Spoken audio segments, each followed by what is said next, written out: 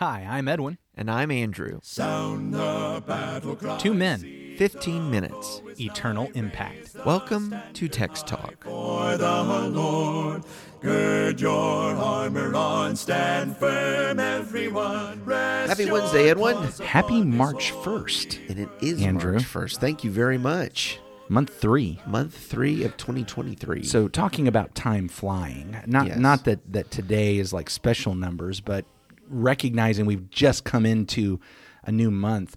We're on episode 133 for the season. Okay. And that may not sound impressive, except for understanding that that's actually like the halfway point. Yeah. For this year of Text Talk, we are like almost, we're right at the halfway point here.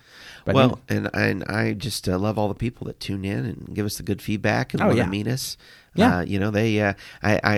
Somebody reached out recently, was talking to me and said, I feel like I'm getting to know you real well and you and Edwin real well because I hear your voices and you guys kind of cut up the way you do, but you don't get to know me because you don't know all the stuff I'm saying right back to you. send the emails. So yeah, send emails, but I appreciate that you're, talking to your iPhone or talking to your car stereo, just talking back. That was actually a delightful thing to picture in my mind. Yeah. Well, by the way, since I've already gotten into this is episode 793 for Text Talk as a whole. Okay. We have done this 793 times. Mm-hmm. And so the fact that somebody is still listening and talking to you, that's quite impressive. Doesn't feel like an episode over like 790, I don't think. Speaking of 790, let's read Psalm 79. Was that not a good segue? Let me tell you, you getting better at your segues every episode we do. Psalm 79. Now, I'm actually going to read this from the New Century Version, and I am reading it because the guys who did this New Century Version, this particular rendition of it, Andrew, I know it's very sentimental and special to you, the International Children's Bible. It was my first Bible, And I thought, still have it. I want to get back to this one because I kind of feel like Psalm 79 is one of those indications that the Bible is not a children's book. Yes. So let's just see how they decided to take this one as they presented a Bible to children. Here we go. Psalm 79, a song of Asaph. God, nations have come against your people. They have ruined your holy temple. They have turned Jerusalem into ruins. They have given the bodies of your servants as food to the wild birds. They have given the bodies of those who worship you to the wild animals. They have spilled blood like water all around Jerusalem. No one was left to bury the dead. We are a bad joke to the other nations. They laugh and make fun of us. Lord, how long will this last? Will you be angry forever? How long will your jealousy burn like a fire? Be angry with the nations that do not know you. Be angry with the kingdoms that do not honor you. They have destroyed the people of Jacob. Those nations have destroyed the people's land. Don't punish us for the sins of our ancestors. Show your mercy to us soon. We are helpless. God, our Savior, help us so people will praise you. Save us and forgive our sins so people will honor you. Why should the nations say, where is their God? Tell the other nations in our presence that you punish those who kill your servants. Hear the moans of the prisoners. Use your great power to save those sentenced to die. Repay those around us 7 times over for their insults to you, Lord. We are your people, the sheep of your flock. We will thank you always. Forever and ever we will praise you. Well, that is a very contemporary reading of some of these things. Maybe some of the more difficult words were mitigated. I don't know. Well, but you know what? Sort of defined. I tell you what they did. Like the reproach. You know, they're like, you're a bad joke. Yeah, I like that. So the word like taunt, as trying to get into a more common parlance, which if you did, you wouldn't use the word parlance.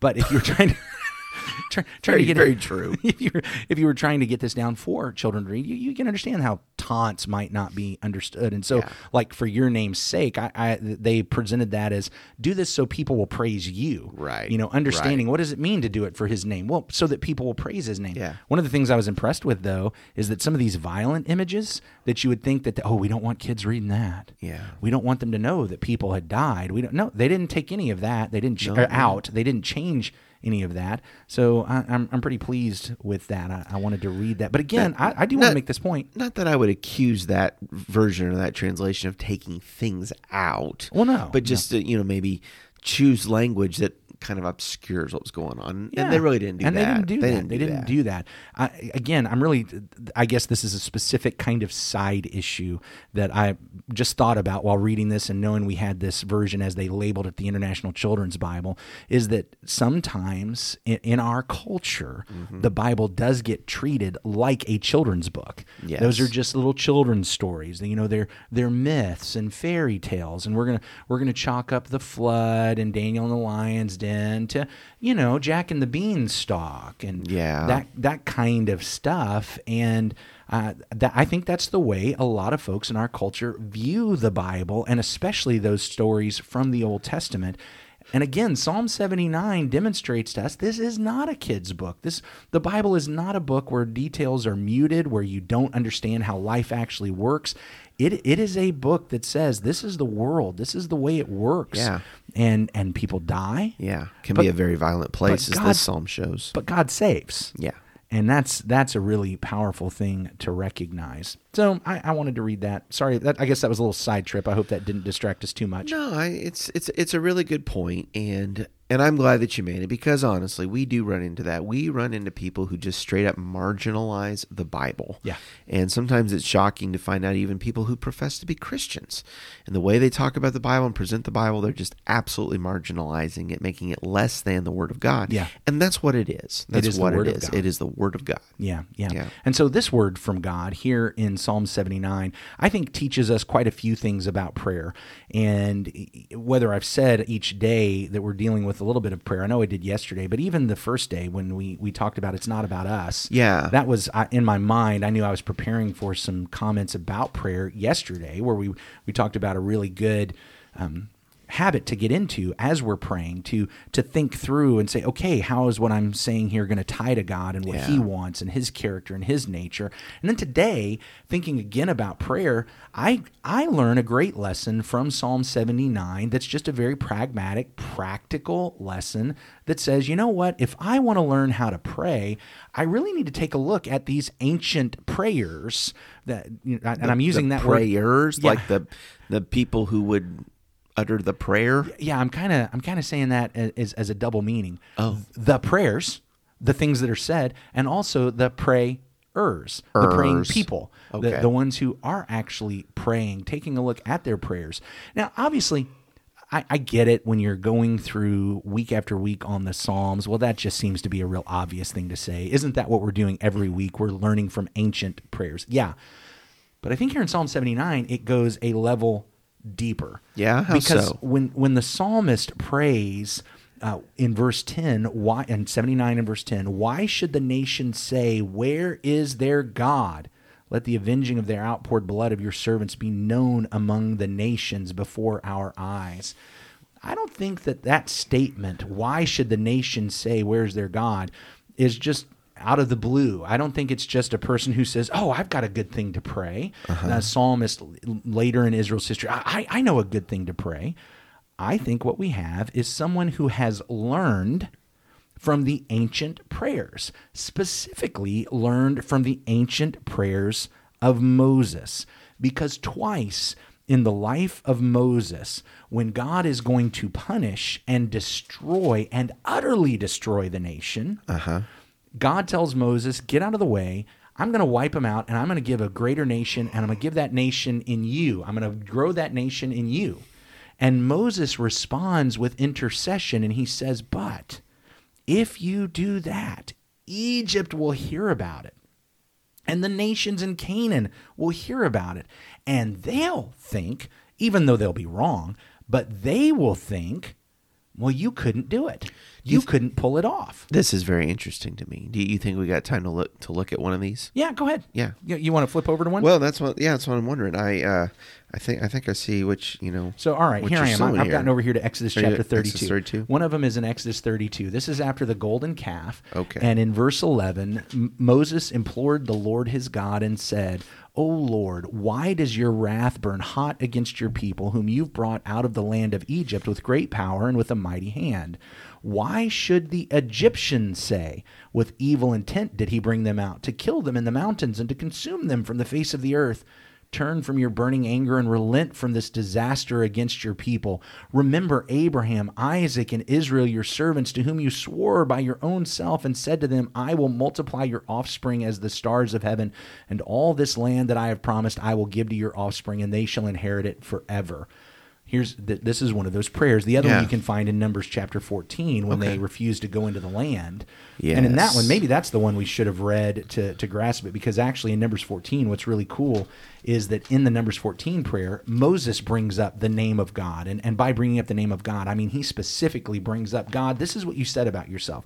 You said that you are a merciful and gracious God who is slow to anger, abounding in steadfast love and faithfulness. So I'm going to ask you to be merciful. But the anchor in that is still the nations. Egypt's going to hear about this, and then they'll tell these nations in Canaan. Yeah, the about it. Canaanites, yeah. All right. Now, think about the parallels.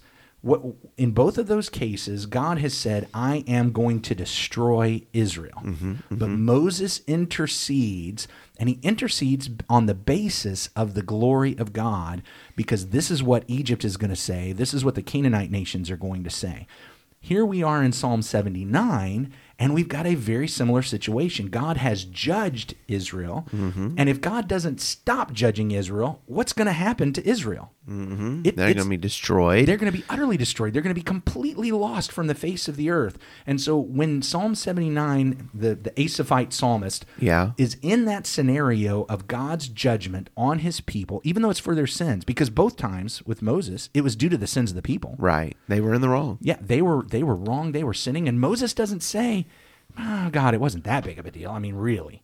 No, he doesn't say that. It's all about, God, you be merciful because of how it will glorify you, because look at what all the other people will say. So my point here is that in Psalm 79, Asaph is learning how to pray this prayer, not just out of the blue. He hasn't just thought of this thing. It's the fact that he has clearly gone into history and seen prayers of ancient people and prayers that impacted God. And he said, you know what I'm going to do? I'm going to pray like that. I'm going to pray like they prayed. And so, yeah, just studying the Psalms tells us, let's learn from ancient prayers. But how amazing it is to go look at an ancient prayer and realize that that guy learned from ancient prayers and learned how to pray from that. Was learned from the Pentateuch. That's fantastic. Yeah.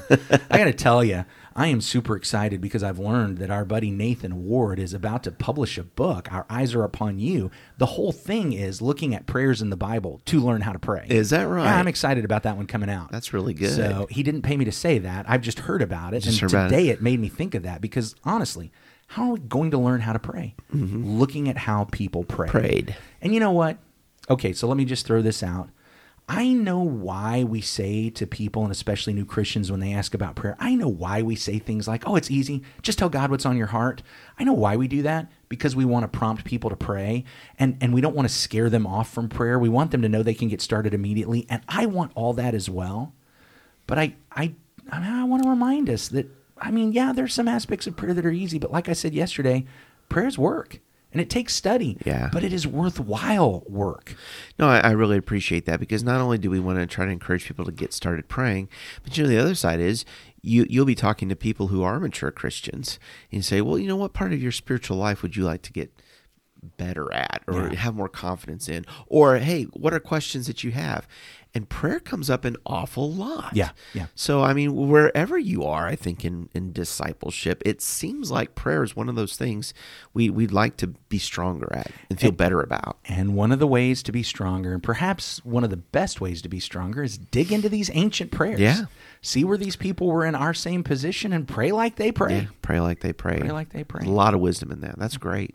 Well, listen, thank you for joining us for Text Talk today, for these noteworthy episodes, as we're just breaking records every day. Each new episode is one more than the last. One more notch, who knows how long it will go, but it's been a wild ride. We're going to close out with a word of prayer today. Our great God and Father, thank you, Lord, Father, for your word, for this scripture, for this Psalm 79. As we've been discussing it today, we've really been thinking about proper ways to intercede, looking at Moses, looking at this psalmist here, and Father, and I'm taught and I'm humbled to think about my brothers and sisters in Christ and their needs. And there are different things that bring me low and bring them low, different trials and temptations and hardships. And so, Father, help me to pray on their behalf. Help me to take a wider view of my brothers and sisters in Christ and understand that prayer is a lot more than just about me and just for me, but to glorify you and to lift up those around me. And so, Father, I pray that you would, Father, be with your people this day for your glory. In Jesus' name, amen. Amen. Thanks for talking about the text with us today.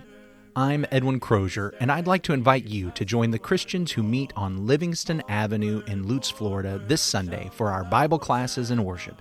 You can find out more at christiansmeethere.org. Check out our daily written devotional that goes along with today's episode. You can find a link for it in our show notes. Michael Eldridge sang all 4 parts of our theme song. You can get more from him at acapeldridge.com. Please remember to subscribe, rate, and review Text Talk in your favorite podcast app so others can find it and learn about it more easily. Have a fantastic day. Steady, pass the word along. Onward, forward, shout aloud, Hosanna. Christ is captain of the mighty throne.